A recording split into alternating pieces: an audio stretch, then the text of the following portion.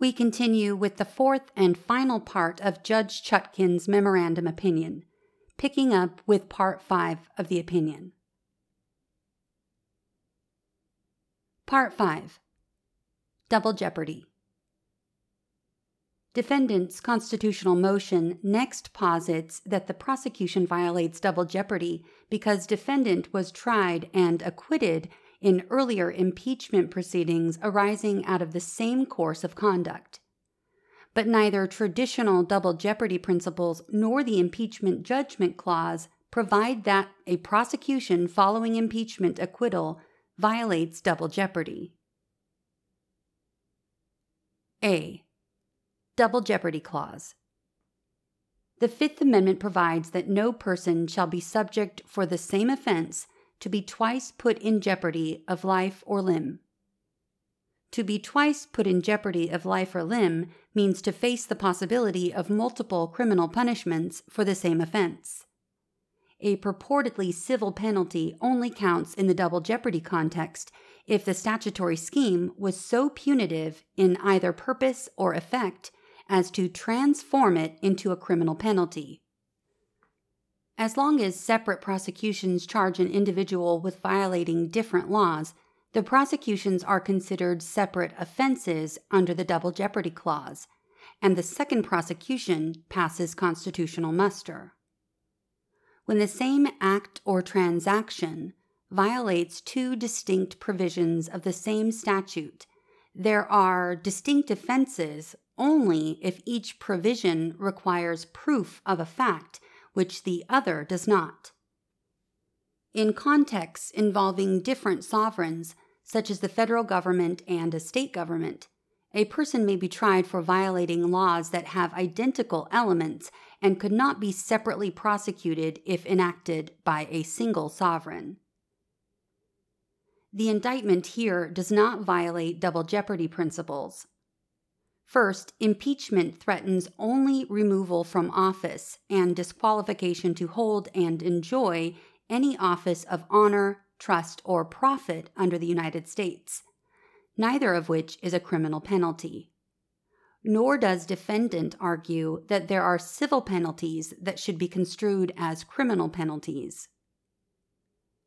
Second, the impeachment proceedings charged defendant with incitement of insurrection, which is not charged in the indictment. Although there are few decisions interpreting the analogous federal statute that prohibits inciting any insurrection against the authority of the United States or the laws thereof, it is well established that incitement typically means advocacy directed to inciting or producing imminent lawless action that is likely to incite or produce such action. None of the statements under which defendant is charged require the government to prove incitement. The impeachment proceedings and this prosecution therefore did not twice put defendant in jeopardy of life or limb for the same offense. Defendant also contends his prosecution violates double jeopardy principles because the distinct branches of government are part of one single sovereign. But even assuming that is true, defendant does not argue that impeachment carries a criminal sanction or that the impeachment proceedings were based on the same offense as charged in the indictment. Instead, he argues that different double jeopardy principles would apply to prosecutions following impeachments, referencing only the impeachment judgment clause for support. But as discussed below, the impeachment judgment clause provides only that prosecutions following convictions at impeachment are constitutionally permissible. It does not create special double jeopardy principles. Consequently, the indictment does not violate the double jeopardy clause. B. Impeachment judgment clause. The impeachment judgment clause provides that judgment in cases of impeachment shall not extend further than to removal from office and disqualification to hold and enjoy any office of honor, trust, or profit under the United States. but the party convicted shall nevertheless be liable and subject to indictment, trial, judgment, and punishment according to law.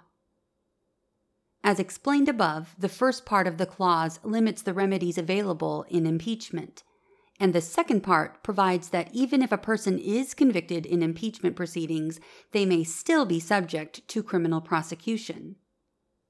As the Office of Legal Counsel noted, the second part makes clear that the restriction on sanctions in the first part was not a prohibition on further punishments.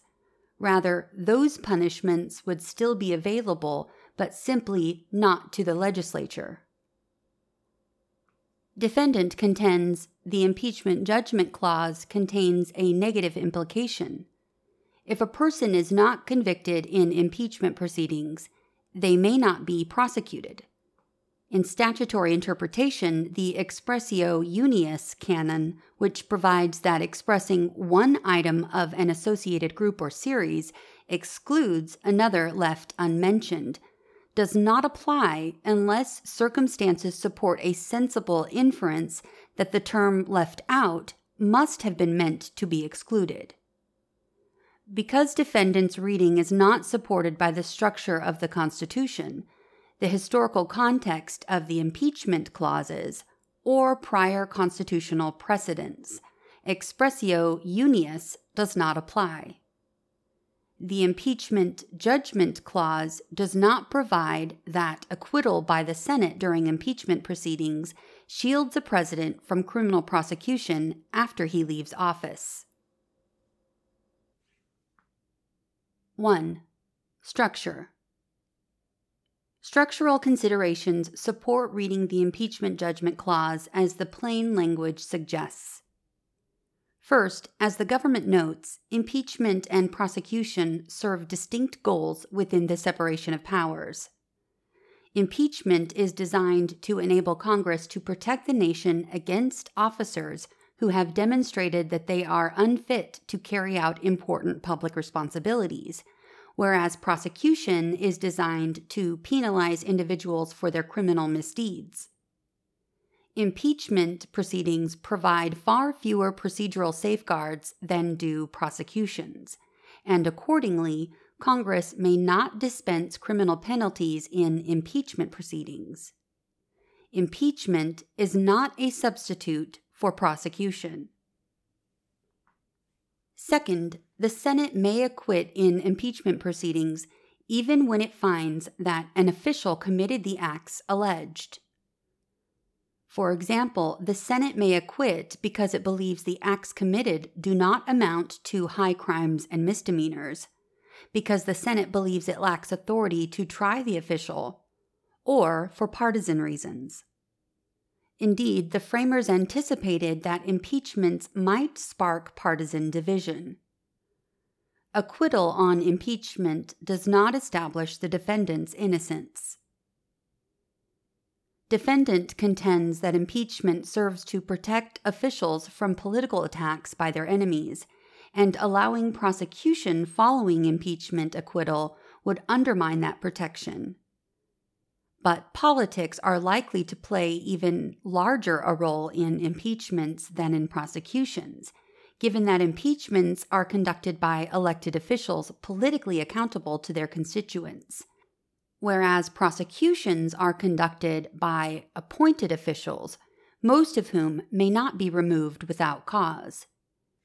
And former officials like defendant, rather than current officials, are also less likely to be politically attacked because they no longer hold the power and authority of political office. 2. Historical context. Defendant claims that his interpretation of the impeachment judgment clause reflects the original public meaning of the impeachment clauses. Considerable historical research undermines that contention. Most notably, the founders repeatedly acknowledged that impeachment acquittals would not bar subsequent prosecutions. For example, James Wilson, who participated in the Constitutional Convention, observed that officials who may not be convicted on impeachment may be tried by their country. Edward Pendleton, who was president of the Virginia Ratifying Convention, similarly observed that an acquittal would not bar a resort to the courts of justice, a conclusion that James Madison called extremely well-founded. Justice Story, too, described that, following impeachment, a second trial for the same offense could be had, either after an acquittal or a conviction in the court of impeachments. Founding-era officials similarly acknowledged that an acquittal at impeachment proceedings would not bar a subsequent prosecution. For example, during the first federal impeachment trial, Representative Samuel Dana contrasted impeachment proceedings with criminal trials, stating that impeachment had no connection with punishment or crime, as whether a person tried under an impeachment be found guilty or acquitted, he is still liable to a prosecution at common law.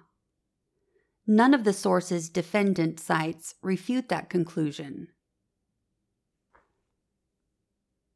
3. Prior precedent. Defendants' additional arguments invoking past constitutional precedents are similarly unavailing. He first cites Justice Alito's dissent in Vance. In Vance, the Supreme Court held that a sitting president is not immune from state criminal subpoenas, nor does a heightened standard apply to such requests. In so holding, the majority opinion reiterated that no citizen, not even the president, is categorically above the common duty to produce evidence when called upon in a criminal proceeding. Justice Alito's dissent, moreover, noted that under the impeachment judgment clause, criminal prosecution, like removal from the presidency and disqualification from other offices, is a consequence that can come about only after the Senate's judgment, not during or prior to the Senate trial. All Justice Alito's dissent observed is that, temporally, any prosecution must follow the judgment on impeachment. No official shall be subject to simultaneous impeachment proceedings and criminal prosecution. The dissent does not support the view that if impeachment proceedings end in acquittal, subsequent prosecution violates double jeopardy. Defendant also cites Fitzgerald for the proposition that the threat of impeachment alone is the proper remedy against a president for any official misfeasance. But, as already explained, Fitzgerald is meaningfully distinguishable. It addressed immunity from civil suit, and all 9 justices took care to emphasize that their reasoning did not extend to the criminal context.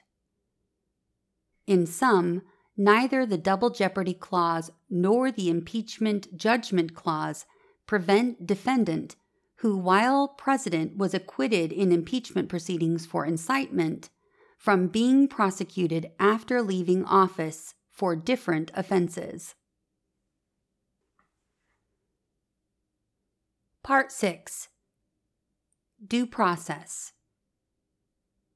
Finally, defendant contends that the indictment violates the Due Process Clause because he lacked fair notice that his conduct was unlawful. A. Due Process Principles. The Due Process Clause of the Fifth Amendment provides that no person shall be deprived of life, liberty, or property without due process of law. To comply with due process, a law must give fair warning of the prohibited conduct. A law fails to give fair warning if the text of a statute is so unclear that it requires the judicial and executive branches to define what conduct is sanctionable and what is not, or a judge construes the statute in a manner that is clearly at variance with the statutory language. For instance, in 2015, the Supreme Court concluded that the residual clause of the Armed Career Criminal Act violated due process because it was so vague and difficult to administer that defendants lacked notice of how it would be applied in any given case. The court explained that the residual clause required judges to imagine an ordinary case involving the crime with which the defendant was charged and compare the defendant's actions to that ordinary case.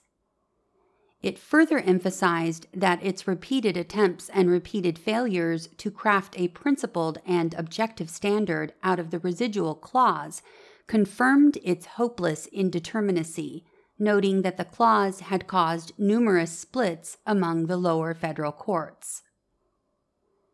A statute does not fail to give fair warning just because it does not mean the same thing to all people, all the time, everywhere. Since words, by their nature, are imprecise instruments, laws may have gray areas at the margins without violating due process. Indeed, statutes are rarely found unconstitutional because their text fails to give fair warning. Applying a novel judicial construction of a statute may also fail to give fair warning if it unexpectedly broadens the statute's reach and applies that expanded reach retroactively.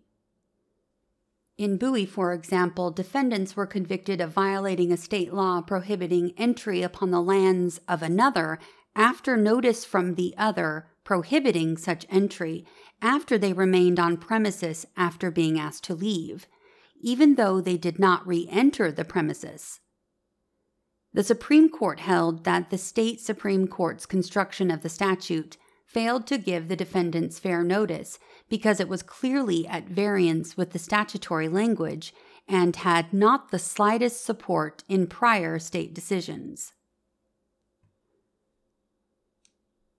B. The incitement does not violate due process. Defendant had fair notice that his conduct might be unlawful.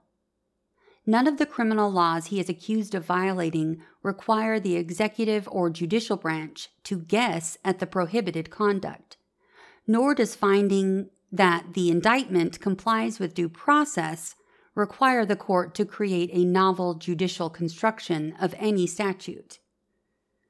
Defendant notes that the principle of fair notice has special force in the First Amendment context. While that may be true, even special force does not place defendant's alleged conduct outside the plain language of the charged statutes, as he alleges.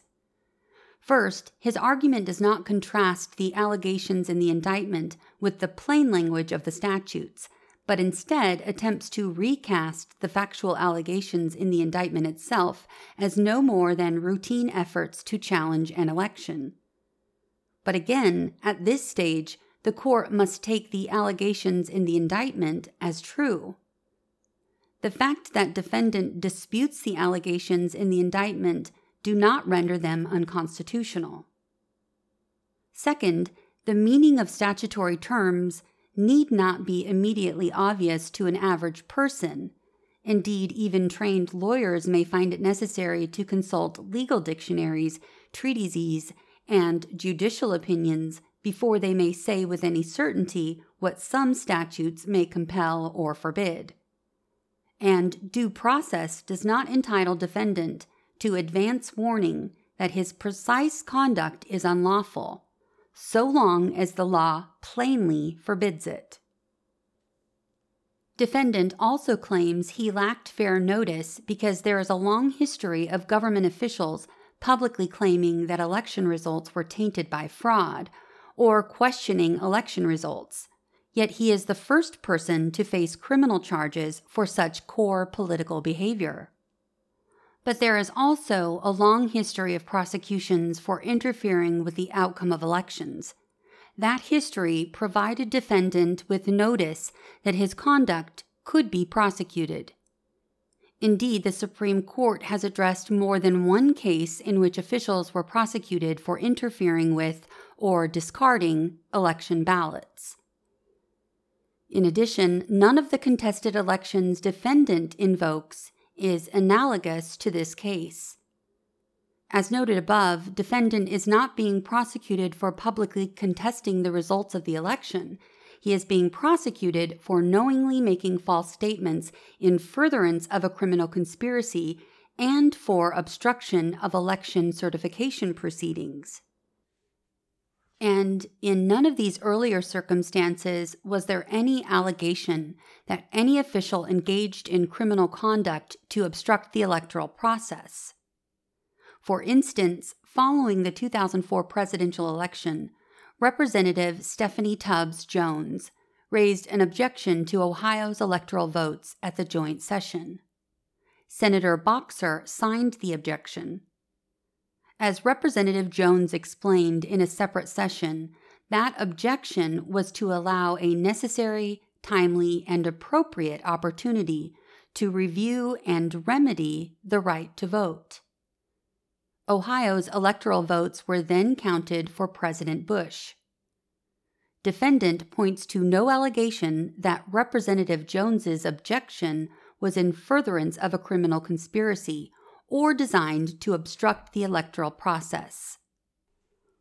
Moreover, even if there were an analogous circumstance in which an official had escaped prosecution, the mere absence of prior prosecution in a similar circumstance would not necessarily mean that defendant's conduct was lawful or that his prosecution lacks due process. The exclusive authority and absolute discretion to decide whether to prosecute a case, within bounds, is a cornerstone of the executive branch. Finally, defendant argues that, for the indictment to comply with due process, the prosecution bears the burden to provide examples where similar conduct was found criminal. Under that theory, novel criminal acts would never be prosecuted. The Constitution does not so constrain the executive branch. Part 7. Conclusion. For the foregoing reasons, the court will deny defendant's motion to dismiss indictment based on presidential immunity and motion to dismiss the indictment based on constitutional grounds. A corresponding order will accompany this memorandum opinion. Tanya S. Chutkan, United States District Judge.